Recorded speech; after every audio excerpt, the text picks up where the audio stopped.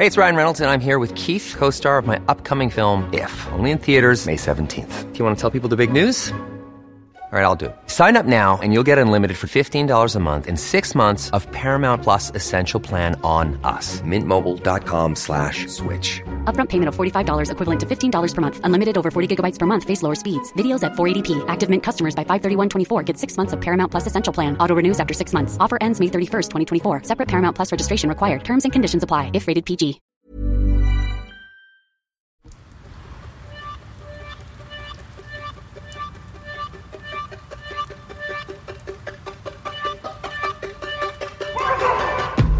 Welcome to Dangerous Minds, brought to you by Offscript.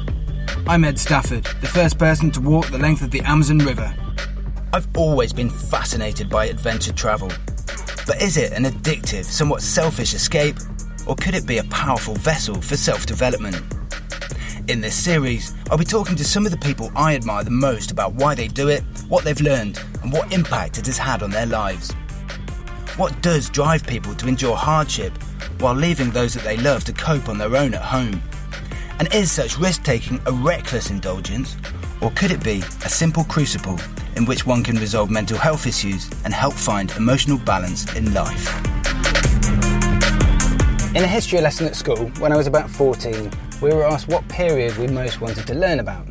Most people said things like World War II or the Black Death. And I said cavemen and was laughed out of the classroom, probably quite predictably. But now, 30 years later, I find myself hosting a podcast with a paleoanthropologist who specialises in Neanderthals. Ella Al-Shamahi grew up in Birmingham and has Yemeni and Syrian ancestry. She's a National Geographic explorer, paleoanthropologist, evolutionary biologist and stand-up comic. She was the presenter and producer of BBC Two's Neanderthals Meet Your Ancestors and hosted an episode for Horizon called Body Clock, What Makes Us Tick, which also saw Aldo Kane as a lab rat locked in a bunker for an amusingly long period of time. She's currently doing a PhD at University College London in the Department of Anthropology, and so we're very lucky to get an hour of her time. Ladies and gents, Ella Al-Shamahi. Ella, how have you been over these last crazy months of lockdown? The honest answer or the fake answer? The really honest answer, definitely. Really? We're into honesty here. I guess I'm meh.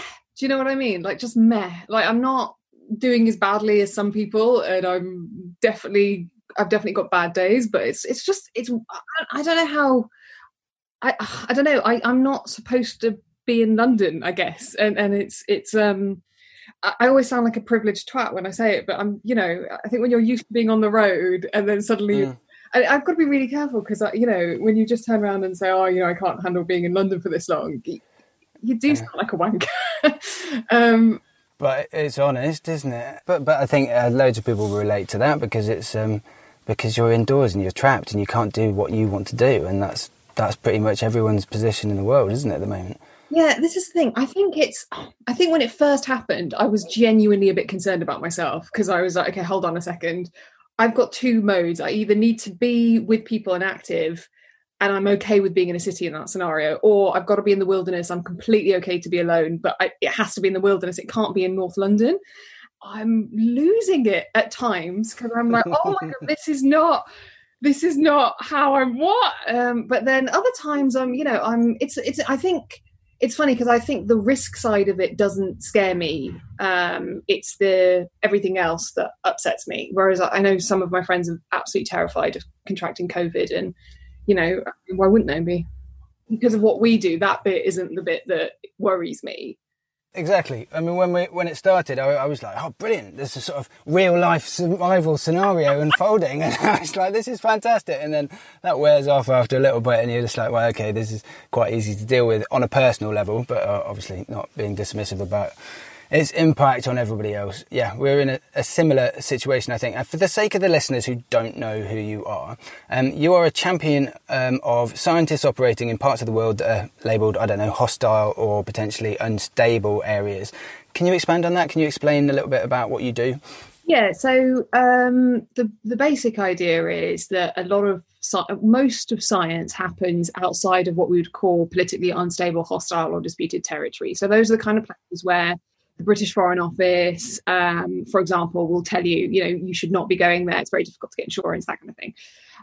And the result of that is that actually we're not doing science in quite a big portion of the planet. And if you actually want to discover stuff, that's probably, I don't know, probably you want to go to the places where people aren't looking that much.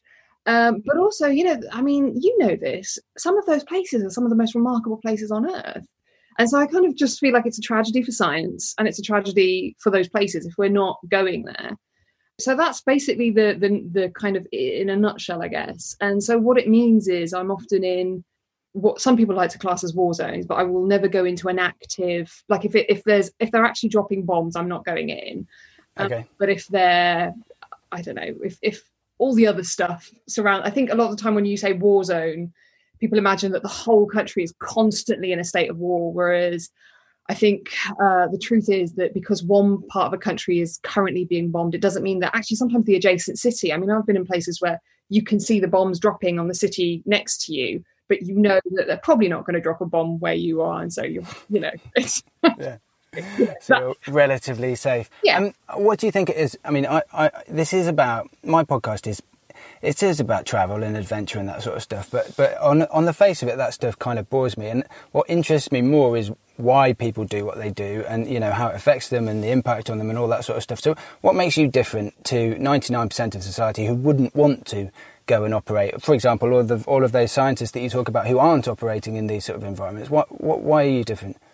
I don't know if I'm that different. I'm just because, like, if you think about it, it's that actually there's a lot of hurdles in people's way when it comes to working in those places. So we have this, in the outdoors community, conservation community, explorer community, kind of adventure world, science world.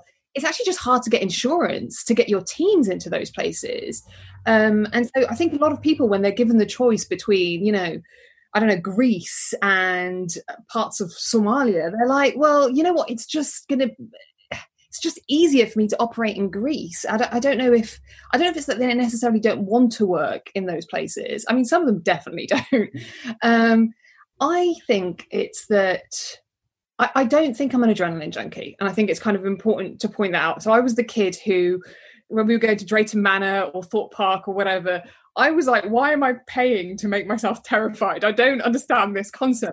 Like, I'm not that person who goes out in search of risk. I do have to caveat it, though, by saying that I would be lying if I didn't get a little bit of a kick from it. Do you know what I mean? Like, I definitely get a kick from the fact that I have dodged landmines. Do you know that kind of thing? It makes me feel, yeah, it does something to me, and it gives you really good pub stories, right? And it's nice to be able to have a good chat.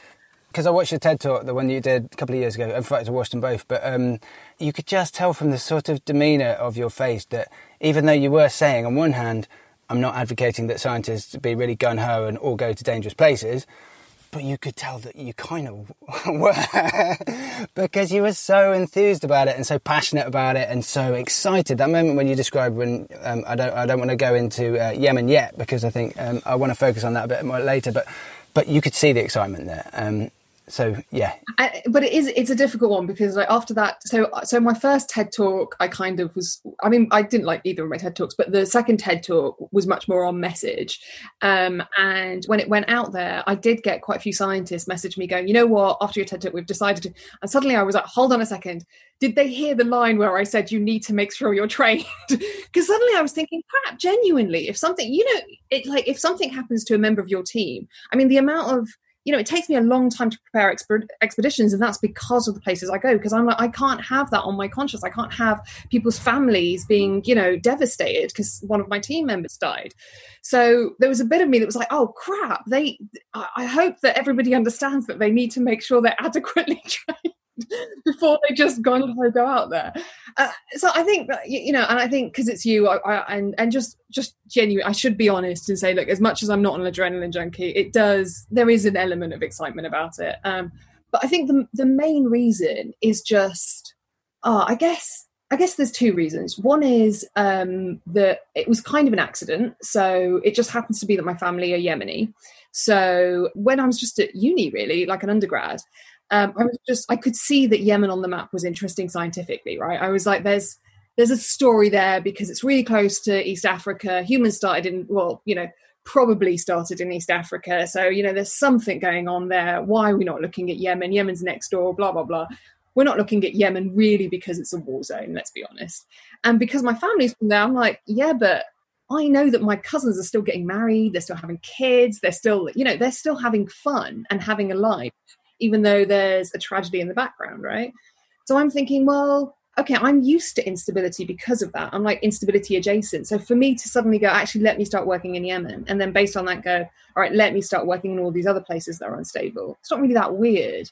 And then I think the grandiose thing that I like to say, the one that makes me sound like a proper wanker, is that I think in the old days, the kind of explorers that we would read about, they were scientists a lot of the time, not all the time, but a lot of the time they were scientists. Some of them were geographers. A hell of a lot of them were polymaths. They knew, they were everything from linguistics all the way through to maths, blah, blah, blah. It was really about going into the unknown and it having this incredible purpose. It was about knowledge. And I think we've discovered all the continents. There's only so much more that we can find. And I think a huge part of that is knowledge based now at this point. What can we discover that hasn't been discovered, and have those incredible adventures that some of those guys of old had. I get frustrated with modern day explorers trying to justify their expeditions. I'm doing it to raise awareness for, I don't know, shortage of water somewhere, or I'm doing it to raise money for some charity that is bolted onto their expeditions just to justify them doing an inherently pointless trip, which is very good fun and, will push them.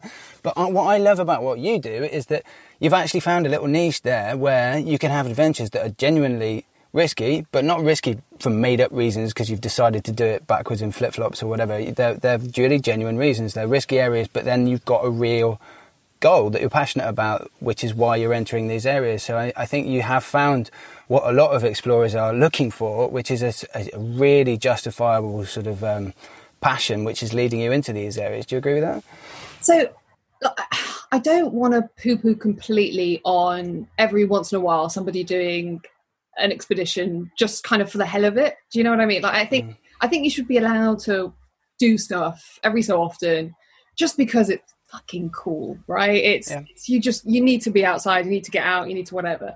But I think as a community, let's be honest, the explorer community as a whole, mostly the purpose is kind of like almost like forced onto the end there. We're like, and to be fair, we're really good at raising money for charity, and I don't think we should poo-poo that.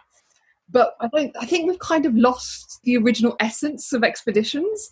And I'm not the only one that thinks this. A lot of people think this. And that's why you've got organizations like Adventure Scientists and all this other stuff, where they partner up adventurers with scientists, or they partner up adventurers with, whoever needs data collected. So it's like, okay, climb that mountain and that whole crazy whatever. But by the way, here's a test kit. Can you just be collecting stuff as you're going along?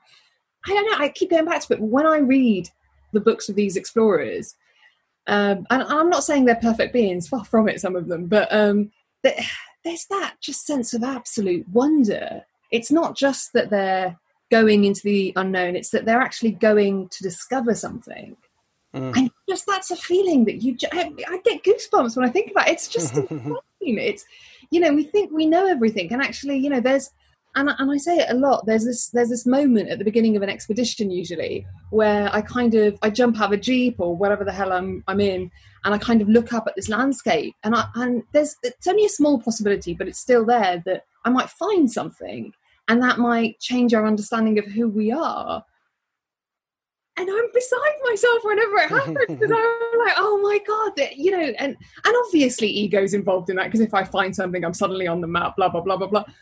But I can't help it. It's just this really, it's such a magical, powerful feeling. And I think it's innate to so many of us. It's why adventure books are so popular for kids, It's why we were all hooked on that stuff. I don't think it matters that ego comes into it a little bit. I mean, I totally agree. I walked the Amazon to be able to beat my chest and say I was the first person to walk the Amazon. But I think if you put yourself in that sphere, other positive things end up happening, and you think, actually, this isn't as soulless as I thought it was. Actually, some people are inspired by this, or actually it's amazing for my own personal development, or whatever it is. There end up being other real positive knock-ons, don't there? And when you can I ask you a question? Am I allowed yeah, of course you can do whatever you like. So when you walk the Amazon, I mean, in your mind, were you thinking at the beginning of that, all right, at the end of this, I want to have this, and this output? I know you're in telly now, but obviously back then, was your output, were you thinking, I want to, this is a really big feat. If I do this, I want to be screaming about this, or I want to be writing about this, or I want to show the wonders of this place. Was that in your head, or were you just like, I've just got to do this? I'm curious. There are many different levels on which I could answer that question. I mean, there was a guy called Bruce Parry, I don't know whether you remember him, you might be too young, who did the Tribe series for the BBC. And I was quite inspired by him. And I knew that if I did it, because I stumbled on the fact that it was a Guinness World Record, no one had done it before, so I knew it would attract a bit of attention. So I kind of knew that it would help me in terms of my career. But I think on a sort of deeper emotional level, I mean, it's actually leading into the question I was going to ask next, but I think I was quite an insecure child. Certainly I was adopted, and so, far from being a sob story, it's kind of one of those things that's made me who I am. But it definitely made me insecure, and it definitely made me need to kind of prove to myself that I was capable, that I could live in this world, and that I wasn't just a reject, basically. Sounds like a sob story, doesn't it?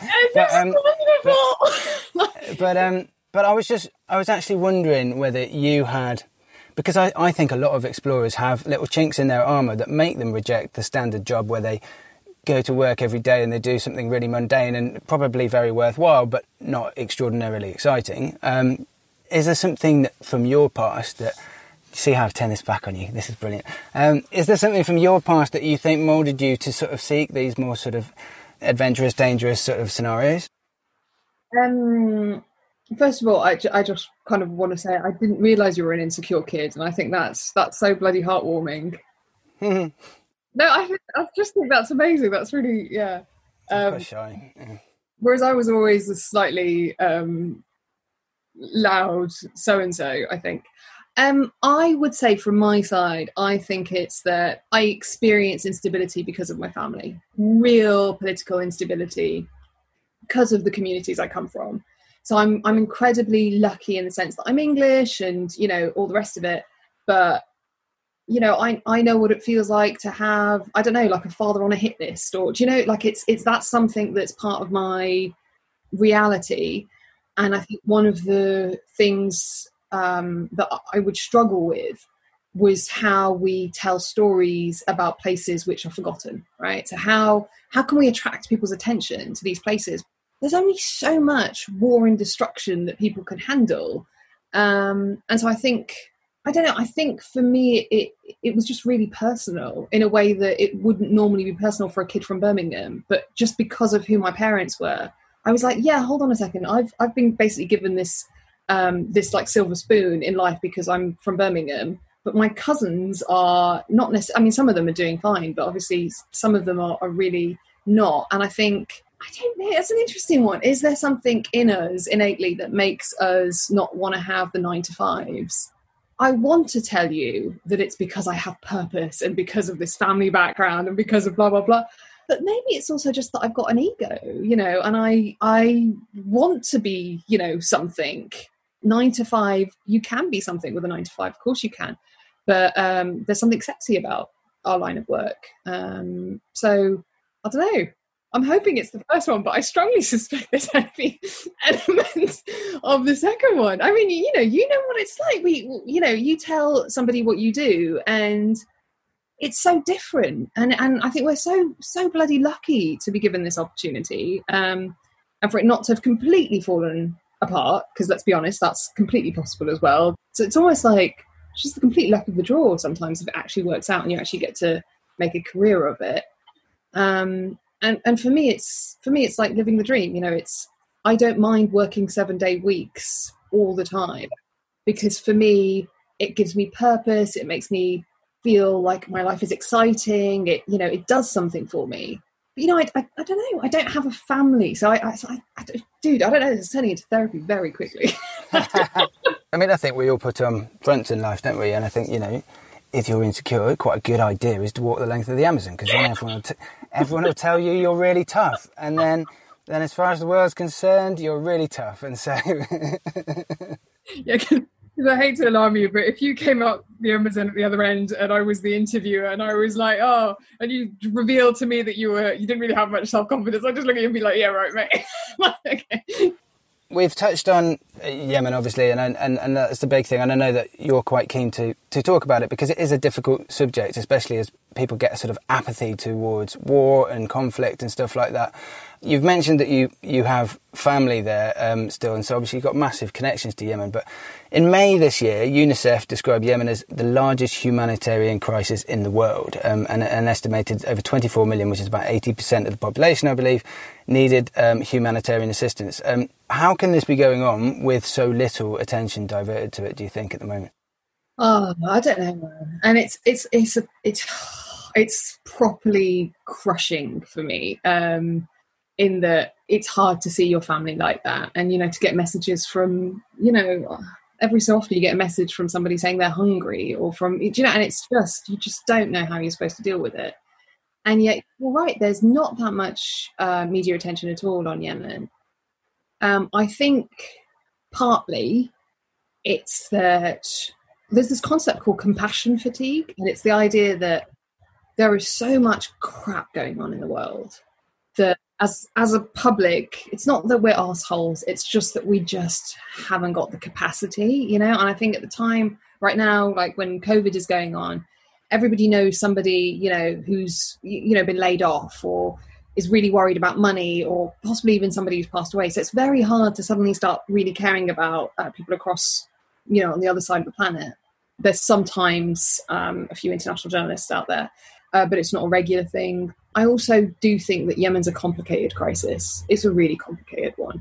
It's more complicated than Syria. And so I think, you know, it's not something people understand. They don't necessarily know people from Yemen. So it's harder. But it's been a pretty difficult few years for Yemenis. And I think COVID has hit them really hard as well. So the COVID stats are just horrible. I mean, at one point the UN were predicting that the fatality rate, so if you had confirmed COVID, the fatality rate was 25%. So that's something like 5 times the global average. Yeah. And I've lost loads of family and loads of like even colleagues, and, you know, and it's just to COVID just in the last like 2 months. And it's just a bit, you just sit there and you're like, oh my God, how do we crack this? You know, in my head, it was always, oh, you do science and you do adventure in Yemen so that people might notice, because it's an easier subject to lead in with, right? It's almost like tricking people into giving a shit about, you know, a calamity across the other side of the world. But I think we all just feel a bit defeated. And I have to say, it's really made me think a lot about Live Aid, because so when I was growing up, obviously that was a big thing. Everybody knew about it. As I got a bit older, there started to be a few criticisms of it because it was only showing pictures of starving kids. It then kind of didn't really help with Ethiopia's economic development, blah, blah, blah. And they should have been a bit more sensitive about, you know, making sure it was, you know, like there were stories of people getting off planes in Addis and going, hold on a second, there's actually a functioning city. Kind of everyone just thought they were going to like turn up in mud huts. And I think, you know, like charities, they do have a responsibility to kind of, you know, they need to put those images out there, in my opinion. I'm not one of these people that thinks, oh, you don't put those horrible images out there. I think you do. But I think you just need to think a bit more carefully about, you know, is this the only thing we put out? But you know what, like just in the last like week, I've gone, you know what, I'm so beyond that particular discussion, because mostly I'm just like, that was amazing that a bunch of celebrities got together and actually managed to pull off that massive thing. Like for me, I'm like, forget those other 2 discussions about like, oh, how good was it, how problematic. I'm like, it's just amazing they managed to do it, because every one of us knows about it. It was just, I think, naive, wasn't it? And it was done without a sort of well, maybe because it was the first time, and we all mess up, don't we? But you know, I've spent a bit of time in Ethiopia, and Bob Geldof, his name is mud there, really, isn't it? Oh, really? people really think that he's responsible for thinking that they're all starving, pot-bellied kids with flies all over them. And yeah, no, it was a very, very, very negative conversation about him. But maybe it's atypical. I'm not sure. But I mean, I don't think you should throw away your original thing about, you're sort of distracting the general public in order to be interested in a place because of adventure. And you actually, for the sake of the listeners who don't know your backstory, you did a expedition to Socotra, didn't you? For that reason, would it be fair to say? Yeah. So no, it was completely for that reason. So basically, so the war had started. So the war was like 5-6 years old now, and the war had started. And being an archaeologist, I was obviously really concerned about the World Heritage sites. It's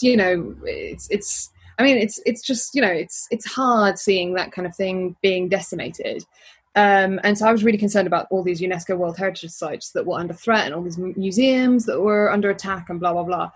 And so I would just sit there. I'm not kidding. Like Ed, I would literally sit there looking at a map going, what expedition can I possibly pull off to this place? And, at this point I had projects going on in some other kind of conflict zones.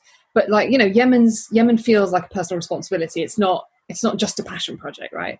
And I just look at this map going, I don't know how to do this, because all of the obvious projects that I could do there, I could not, in good faith, take in a white team. I just couldn't. There'd be a decent risk that they would be really in an unsafe position.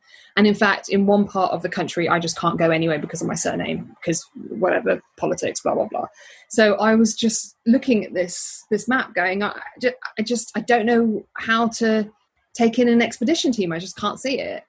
And then I started hearing that, it might be worth having a look at Socotra, blah, blah, blah. A lot of kind of people passing information, that it's actually quite safe once you get there, etc., etc. And so that's essentially what we did. We got there on a cement cargo ship sailing through pirate waters, I guess.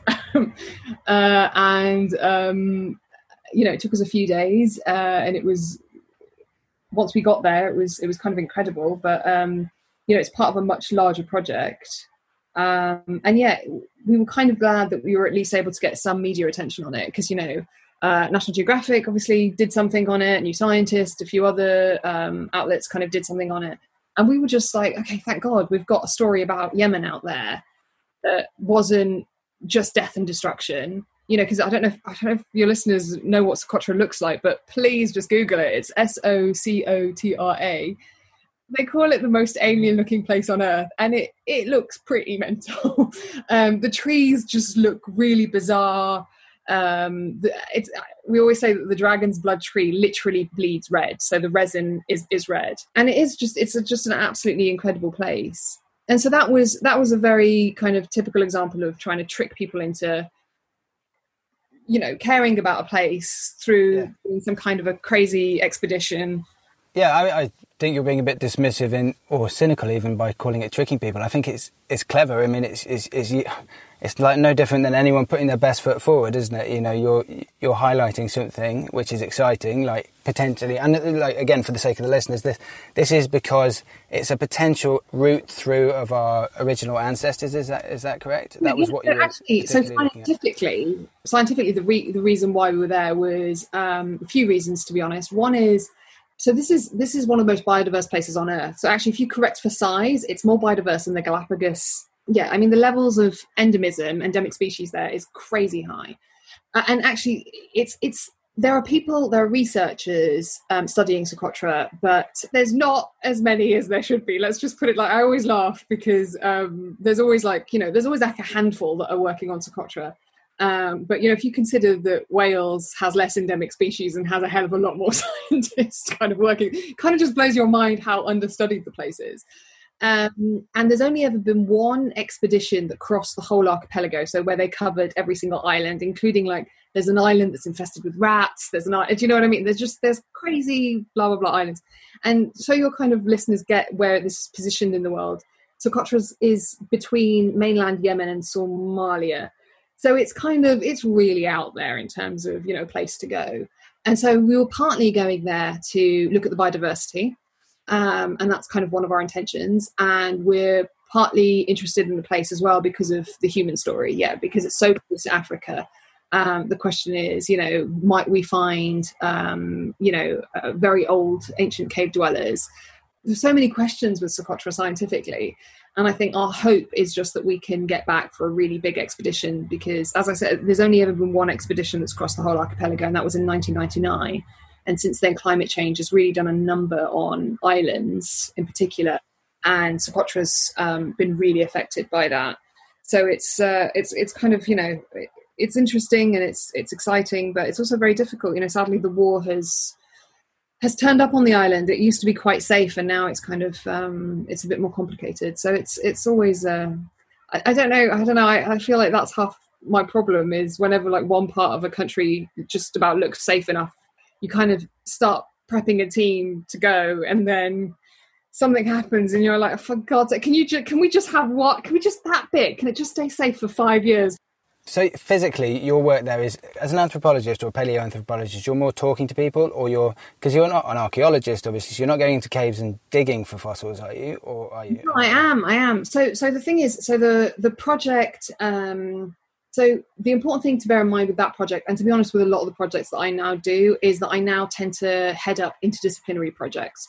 So a few years back, I used to join other people's archaeological, paleoanthropological digs, because we kind of do basically the same thing. It's kind of digging in the ground. It's just paleoanthropologists, we go much further back in time, right? And so in the old days, that was pretty much my only focus. Whereas now, my teams will have a botanist in them and an ornithologist, and so it's very diverse. So my question on the island was definitely, when the hell did people get to this bloody island? And why does it seem like it's only been inhabited recently, and why are there so many bizarre, there are these really weird like cave burials, which is they'd create like these massive burials inside caves, and then they'd border the caves up with stones, so you wouldn't even know there was a cave there. And I'm a cave specialist, so it's that's just bloody exciting. Sorry, I'm just smiling because I so badly miss caves right now. I could cry. Do you know what? I've got that written down as one of my questions, what your emotional attachment to caves is, bizarrely, because I've spent quite a bit of my life sleeping in caves, actually, and 2 months of my life living in a cave on Uluru, and I have to say, they just become so... I don't know, they become so you don't even want to leave them. They become so homely, so comforting. There's this sort of magnetic attraction to them. And so I was going to ask that about you, like, bizarrely. But obviously you do. You like your caves. Caves are the original prime real estate. And that's why you love caves. That's why I love caves. If you some people are definitely scared of caves. But if you get over that, you very quickly clock onto the fact that if it's scorching heat outside, you just want to live in that cave. So I remember we were on this one excavation in Iraq with this really, really big Neanderthal cave, and we were sleeping right at the foothill to the kind of at the bottom of the mountain, and we were doing our work in the cave every day. And it just got to the point where we were like, can we just like mutiny and just insist that we just sleep in the bloody cave? Because if it was good enough for the bloody Neanderthals to be sleeping in the cave, it really is good enough for us. Because we were sleeping, in scorching heat outside, and it was just miserable. Whereas in the cave, the humidity, the temperature, the blah, blah, blah, you're constantly protected from the elements. I mean, it's just so amazing in there. And they're so magical because... Oh my God! Sorry, I'm probably having nostalgia from like just 5 months ago. But it's weird because I haven't been in a cave for a really long time. So anyway, just because of lockdown. But I think so. There's a few really cool things about caves. So one of them is obviously that our ancestors understood how useful they were to live in. But also they're really useful to kind of get a vantage point on the landscape. So let's say you need to stay somewhere for the night, or you just kind of need to, take a time out. You go to a cave, and often they're high up, so you can kind of see what's going on in the landscape. You can, if you've lost a team member, you can usually spot them from there. You can see where the nearest water sources are, blah, blah, blah. But the other thing that's really cool is that actually, in my opinion, most caves on this planet have not been identified. So biggest cave in the world was discovered in Vietnam, just like in the last decade. My mate was part of like one of the Nat Geo expeditions, National Geographic expeditions, to kind of map it. And there's something magical about finding the mouth to a cave. So the mouth to a cave is kind of the opening to the cave. It's like that front door. And it's kind of magical because, first of all, they're actually hard to find. There's actually a whole science to finding it. So proper cavers or speleologists or just, scientists or adventurers, whatever, who look for caves, there's all these like things that you look for. You can even look at satellite images, and a whole bunch of people will just sit there looking at satellite images, looking at shading or looking at particular trees that tend to cluster around caves, blah, blah, blah. It's like proper nerdy if you want to go there. And then you have to kind of get on your legs, because there's no other way of doing it. And you have to basically walk that landscape, and you just walk and walk and walk in the hopes that you will find these bloody caves. And that's detective work in ways as well, because there's like little tricks that you can do. You look at maps and, like, for example, if you're in a Spanish speaking region and there's a little village called Cueva something, you're like, oh, okay, there's probably a cave nearby. You start like befriending the locals. You have to befriend all these shepherds. So one of my expedition buddies and friend, Lauren, is really into caves, and we were kind of on this expedition together.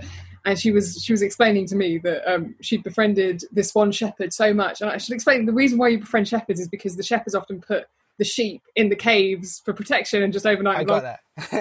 Sorry, anyway, that was for others, not you, Ed.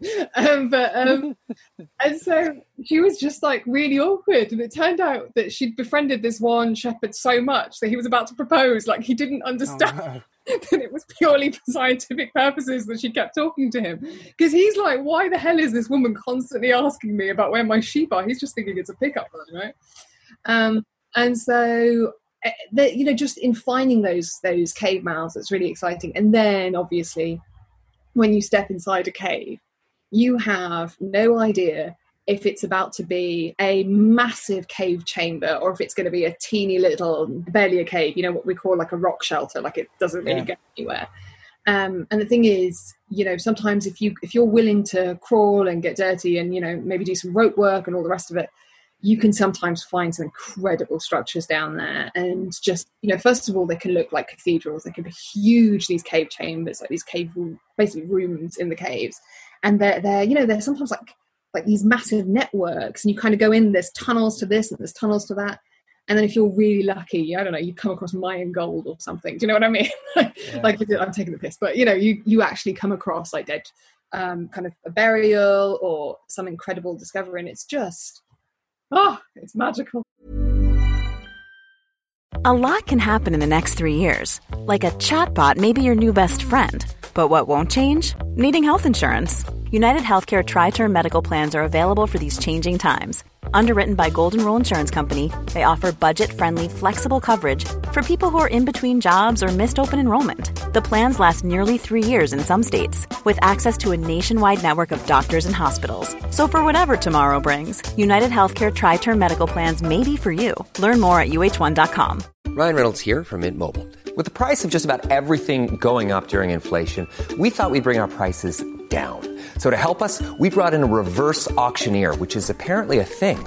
Mint Mobile Unlimited Premium Wireless. How to get 30, 30, bit to get 30, bit to get 20, 20, 20, bit to get 20, 20, bit to get 15, 15, 15, 15, just $15 a month? Sold! Give it a try at mintmobile.com/switch. $45 up front for 3 months plus taxes and fees. Promo rate for new customers for limited time. Unlimited more than 40 gigabytes per month. Slows full terms at mintmobile.com.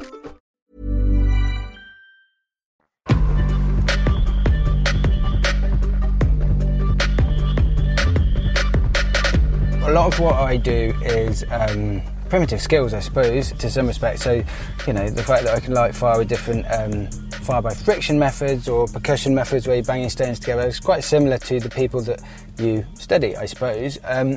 What do you make of, I suppose, the new attraction in learning these primitive skills? And I think the rise of it, I think there's more and more people who want to learn bushcraft, want to learn to light a fire without a lighter and stuff like that. Is it completely irrelevant to you? Is it somewhat comical? Is it quite a nice way of keeping this sort of ancient wisdom alive a little bit? It's interesting. Do you know what? No one's ever asked me that. Okay, so I would say I get it, like innately I get it. Why wouldn't you? And I think, you know, you want to be in the outdoors, you want to feel at one with nature. I think I don't want to kind of shit on cities. Cities are great and, you know, they have their purpose. But let's be honest, there's a lot of data that suggests that we're a little bit more miserable because of, you know, how common cities are and the fact that we're not at one with nature. You know, if you compare somewhere like London to New York, we're actually really lucky because we have a lot more green spaces. But even then, like, oh my God, you know, when you hang in the middle of a tree, when you're just hung in a tree, it is genuinely, I actually find hanging in trees more peaceful than being in caves. Like, I just like properly like in a, like just with ropes and you're just there and you're like, this is the good life, because you're so at one with nature. And I think we evolved for most of our time, you know, in those conditions. So why wouldn't we be programmed to find that peaceful and helpful and really interesting and curious? There is an amusing side to it though, because the logical side of my brain, so that's kind of the emotional side, blah, blah, blah. There's a little bit of me that logically thinks, yeah, this is going backwards. because like, think about it. We have been given, I'm going to get really nerdy right now, but there's this concept called cumulative culture, right? So right. It's the idea that every single generation builds on their parents' technology, their culture, their art, their music, blah, blah, blah. So it's the idea that like, Steve Jobs 50,000 years ago, if we dumped Steve Jobs 50,000 years ago, he would never have invented the iPhone because Steve Jobs needed all of those inventions beforehand. There's a little bit of me as a paleoanthropologist that is amused by it, because I'm like, what, hold on a second. The whole point is we've got to this place as a culture where we don't need that shit. So why are we going backwards? Maybe we do. Maybe we do from an emotional standpoint. I think that's for me, that's the interesting thing. Yeah, exactly. And I think, you know, there's a cynical view, right? That, oh, people are just bored and it's like middle class people being bored, blah, blah, blah. I'm sure there's a little bit of it, but I think it's genuinely kind of what you're saying, which is that you see it, you know, you see it when you're at one with nature and you feel like you're doing something real with your hands. And it just feels really, really special. I think, you know, you're in the Western world, particularly a good exception to that rule, but I think we've become incredibly stupid doing a lot of the basic life survival skills. So, for example, if you, Jared Diamond's kind of book, Guns, Germs and Steel, he talks about Papua New Guinea, and he talks about like the intelligence of all these hunter-gatherers in Papua New Guinea. And one of the interesting things he says is that we, or kind of the Western world, will see some of those hunter-gatherers as being quite stupid because, you know, they don't know some of the things which we're so used to, right? Because they haven't kind of been exposed to them as kids. But he pointed out something, and I just read it and I thought, damn, he's right, actually, because I've seen that a million times, where they will see some of our life kind of survival skills and they will think we're stupid. Like, you know, you're sitting there and you're like, oh, I think it's that way, or I think, and you know, and they're literally, even the kids know that you've got it all wrong. And it's because we're not at one anymore with nature. And it's just really funny though, because we're sitting there looking at them like they're stupid, and actually they're sitting there looking at us like we're stupid over the basics, you know, just how to keep yourself alive without going to, you know, Waitrose. Well, that's it, isn't it? I mean, you can walk into an indigenous village and you've got so much, probably more historical knowledge, dates, technical knowledge, all this stuff, but you know, walk across a log bridge and slip into a stream because you just haven't got the simple practicalities to be able to. I think for me, it's always been indigenous people have less knowledge but more wisdom, and you know, we've got so much data, it's just overloading. It's too much. It's you know, I almost make a point of not reading the newspapers nowadays. I know a lot of people disagree with me on this, but I know enough. I know too much almost. And I want to feel and live more, you know, like indigenous people. So I would say it's just two different. I'd say that it's both knowledge. It's just two very different kinds of knowledge. Like even just how to. The bridge thing was hilarious because actually, yeah, just knowing how to hold yourself. You know, we're sitting there with our best bloody like climbing gear or caving gear or whatever, like Petzl sponsored, like whatever. And there's like I'm not even kidding, half the time it's not even like, you know, it's like actually just somebody in a village. It's not even like a hunter-gatherer who's kind of living in the forest. No, it's just somebody in a village is literally doing the same journey as you, ahead of you in flip-flops. And you're like, I'm out, I give up, man. And especially it's like, in parts of the Middle East, it's really funny because I'll be sitting there kind of in trousers and blah, blah, blah. And obviously trousers in parts of the Middle East aren't really done on a woman. Obviously, mostly it's done. But and there'll be like some guy in one of those kind of wraparound skirt things in flip-flops just doing the same climb and just completely beating all of us. And you're just like, all right, okay, that's fun. But here's my question to you, though. Because as I said, you are one of the kind of exceptions to that. When you're in those indigenous or particularly hunter-gatherer type scenarios, have you got to the point now where they're impressed with you and they no longer think you're stupid for your survival skills? Or do they still think, yeah, he hasn't got a clue what he's doing? I think... Because bluntly, I've yet to meet somebody who they think, yeah, okay, you know, I'm kind of curious as to whether you've passed that test.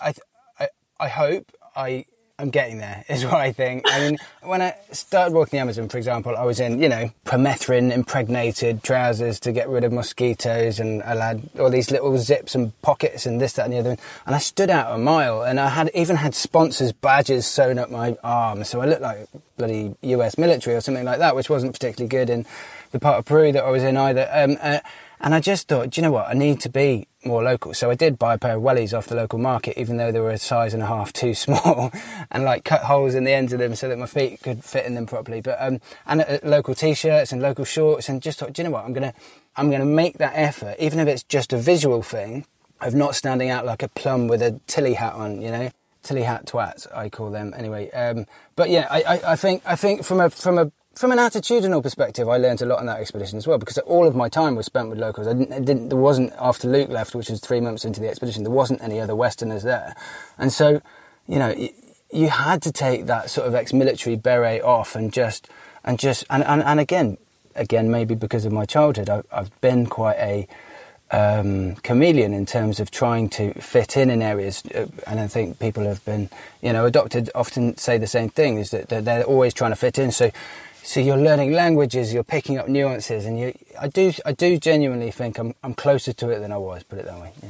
Because our bodies cannot take, like, we don't have the stomach for a hell of a lot of stuff. It's kind of, it takes a long time, and that's why so many Westerners die in these places, because they don't have, they're just more susceptible to stuff. Did you not go through a really big crash for a long time afterwards where your body was just like, we can't, we actually need the bloody mosquito repellent?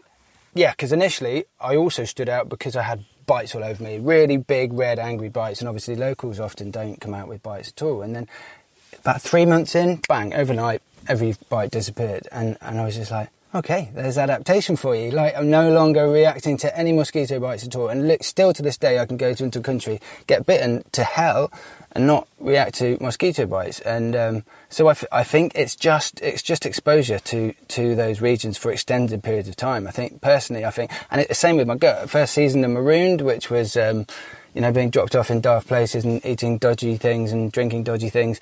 I was on antibiotics after every single episode for some sort of stomach upset, but now I very, very rarely come back with stomach upset. So again, I think your body adapts. I think obviously it does in terms of being exposed to things that it can then become immune from. But yeah, I think it just gives up. Maybe it just gives up fighting. Yeah, I've taken this on as notes because I get bitten to Kingdom Come and just swell up. And when I started doing TV work, that became a real problem because suddenly we were in a position where the presenter, literally her face is like, it's got to the point where if I'm doing an expedition that's televised, or if I'm doing something that's televised, I'm just on antihistamine now beforehand because there's just a general concern that my face, I was doing a Viking show in just like, we were on a golf course, Ed. We were on a golf course in Scandinavia. Right. Like, there was nothing risky about it whatsoever. I got bitten. My face blew up. It completely ruined the shots for the next day, which were the closing shots. I was like, great, we're doing really well, guys.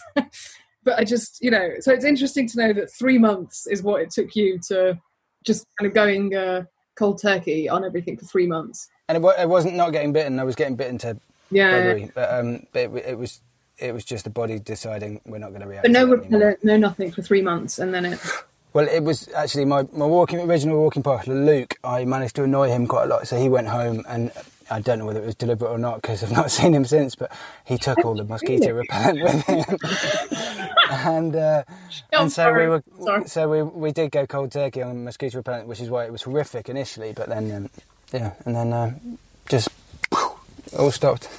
Anyway, enough about me. What I wanted to move on to slightly is that you've had brushes with mental health issues in your life as well, and I bring this up not to pick holes in you at all, but because I end up bizarrely finding myself connecting more to the people who in this world who are open about their vulnerabilities than the tough guys who pretend that they don't have any, I suppose.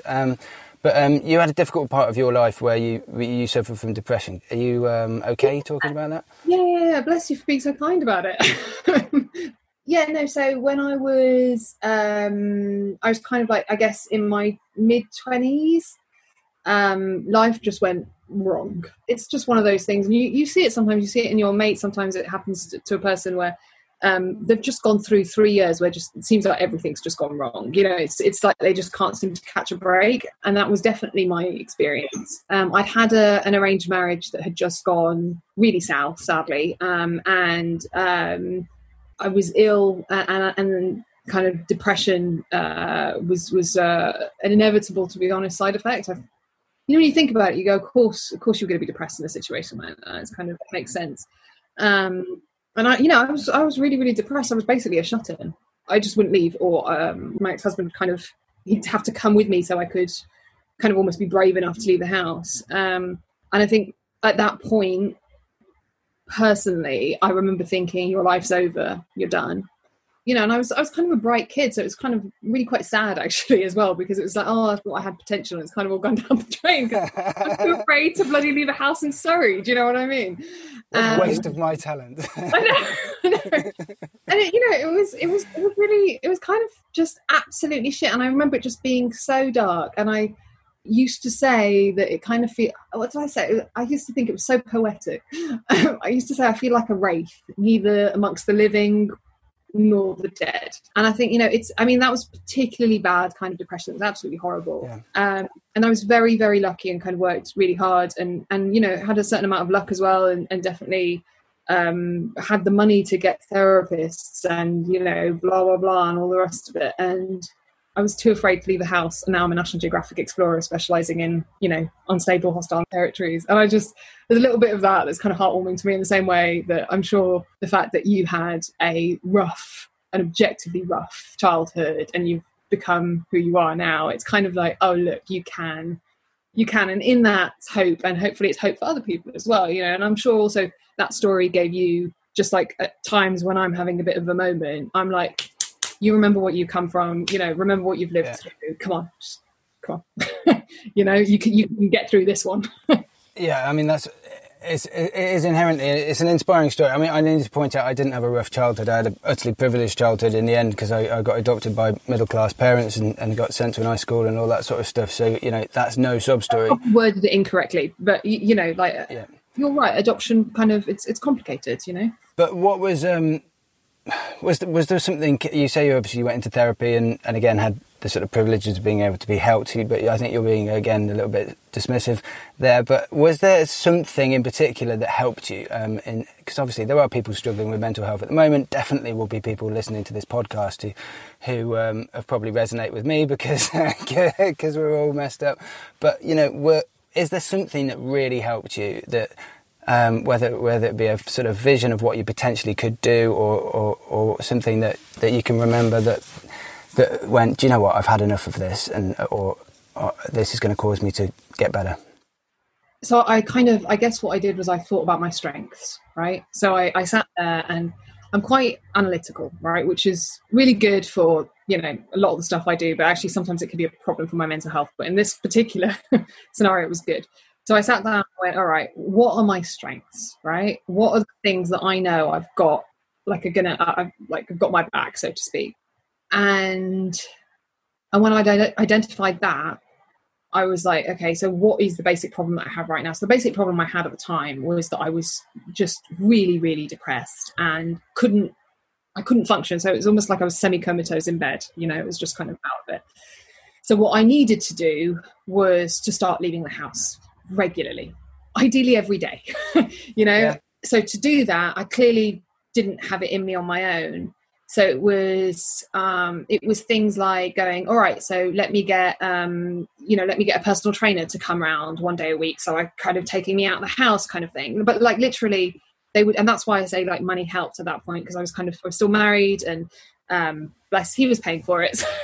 And so let's be honest. And so, you know, the personal trainer would come to the house and kind of like, you know, drag me out, blah, blah, blah. So that was, you know, and then like a driving lesson another day, that was, you know, blah, blah, blah. And then a yoga teacher another day. So that's kind of, you know, and then like friends or a family member or blah, blah, blah. And it was kind of like, all right, let's just force ourselves to get out of the house. Then one of the other things, as I started to kind of perk up a teeny bit, one of my mates said, you know what, you look at your bloody diary and you make sure your diary is full. Like you make sure you're constantly doing stuff in that diary of yours, because if you're just sitting there depressed and alone, and at that point I just got separated, I think. So I was kind of in a bedsit, 3 doors or 4 doors down from a brothel. So I was kind of just a bit like, you know, losing my mind a little bit. And so it was like, you know what, you're going to just lose your mind. So you've got to make sure your diary's full. And then the strangest thing happened, which is that I had like 3 months where I wasn't as depressed.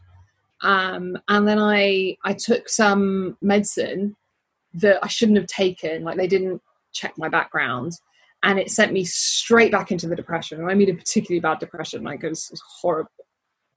And I remember at that point thinking, fuck this, we're going to give this one last go, like before we completely give up. I would have these, it was completely chemical, like take over my whole body, just sudden darkness. And it was like, oh, and when I was properly depressed, that was regular. And I was terrified of when they came, you know, because I was like, oh my God, you know, I'd catastrophize them. And it's about saying, no, actually, it doesn't go away overnight. It's going to take time. And every time it comes, when you catastrophize it, that makes it worse. So just try and go with it and just accept that it's getting less and less. But yeah, I do personally, I'm one of these people that swears by therapy. I don't think it's the cure. I think it's part of like a journey. Sorry, I sound like a bit of a wanker. So that was kind of the short term, how the hell I'm going to get out of it. And then the long term was looking at myself at 27 being like, great, so your life's shit right now. You've clearly lost 5 years of your life. It's gone. You know, you've done nothing in those years really. So how do you pick it up? And so I was like, all right, where do you want to be at 40? And I was like, don't let that part of you that wants to be realistic or embarrassed or blah, blah, blah take over. No. Just dream it. And then daydream about it. Daydream about how that would look at 40 when you've got that and blah, blah, blah. And then I was like, all right, how the hell do you get there? You know, plan it. And it was like just dreaming it. It was dreaming health, basically. What is that goal in your mind? Like, where do you see yourself? 40, crikey, that's young as far as I'm concerned. But that's still a little way off for you. So where yeah. So what does that look like? Well, so even till now, I'm a little bit embarrassed about saying it because it is kind of still delusional. So at 40, what I wanted was to have my own excavation that was actually producing bodies, basically bones, right? That I had completely found, as opposed to one that I knew kind of existed or part of somebody else's team. I wanted, oh my gosh, so weird. I've never talked about this publicly, sorry. The second thing was that I wanted to be trusted with a big budget Hollywood film. Like I wanted to be a director. That's why I'm saying it's completely insane, right? Like, I know, it's completely insane. I'm really interested in like sci-fi where it meets like comedy and current affairs and blah, blah, blah, and all the rest of it. Like almost like the science that feels like it could just about be real because it's based in actual real facts. And then the third part of it was, you know, that I basically am a name that constantly comes up if people are interested in like certain topics, either on or off camera. That was kind of the aim. And so I was like, okay, so how do I get there? So for the first one, obviously that's quite clear how I do that. The second one, I was like, okay, all right, so I've got to go off and become a director. So I went off and went to film school. And Ed very quickly realised I was a shit director and have no skill in it whatsoever. No, I was like, all right, that's a certain amount of money down the drain, I guess. But did you not produce one of your TV programmes? Yeah, I wasn't the director of it. Nobody would have trusted me with that. No, I guess that's kind of what happened. I realised that I was actually a genuinely bad director. Like I don't have like, you know, some people, even just knowing how to get incredible images or knowing how to tell a story in a I just can't do, like, it's just, I've got better at it, but I'm still absolutely atrocious. But what I realized from going to film school was that, and it's kind of, I only did a semester anyway, but what I realized was that I was a good producer.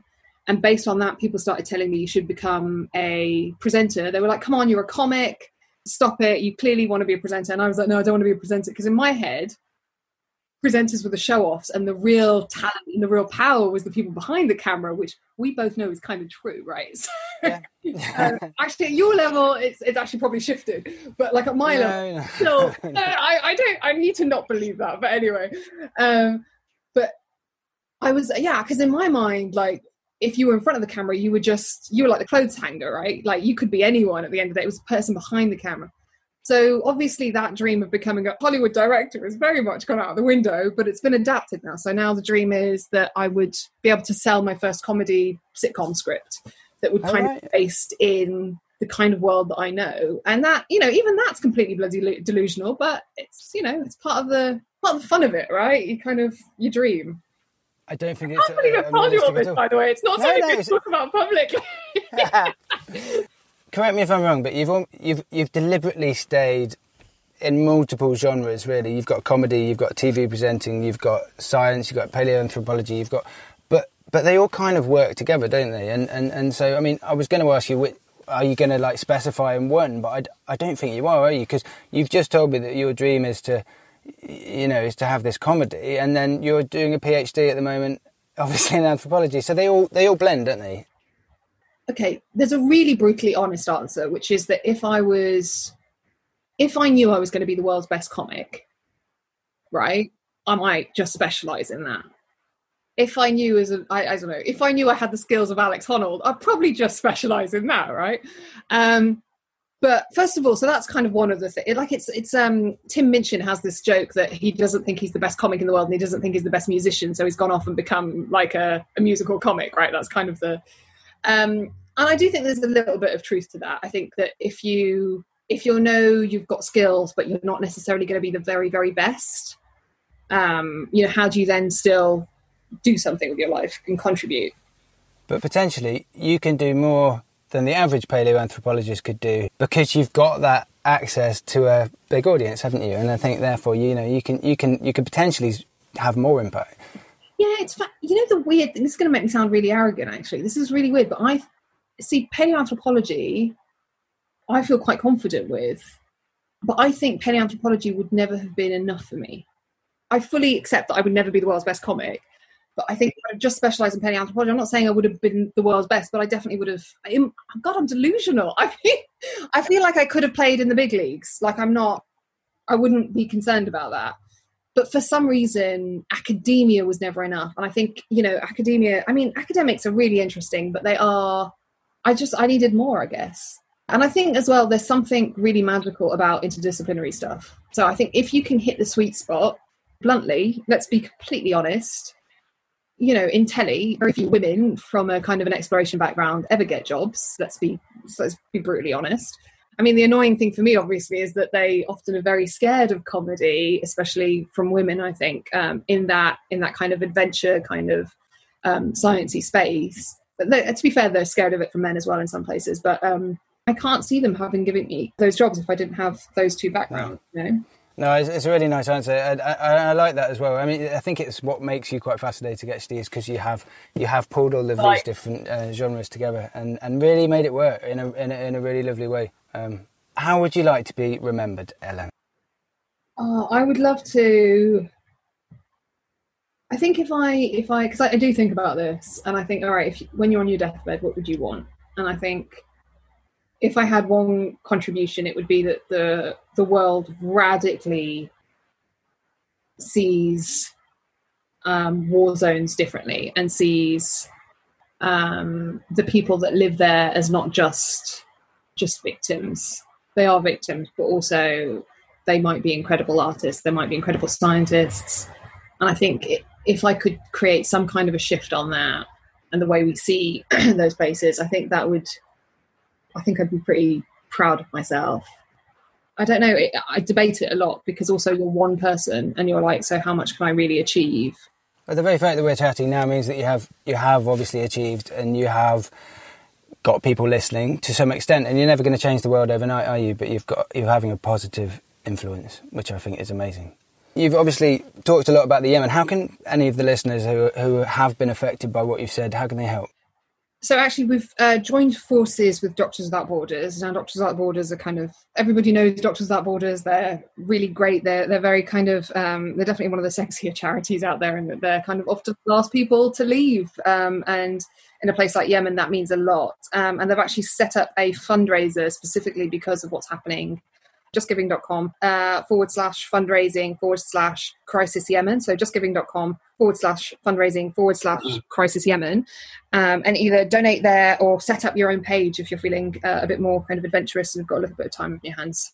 It's absolutely a shit time for everyone. So if you can't give, it's completely understandable.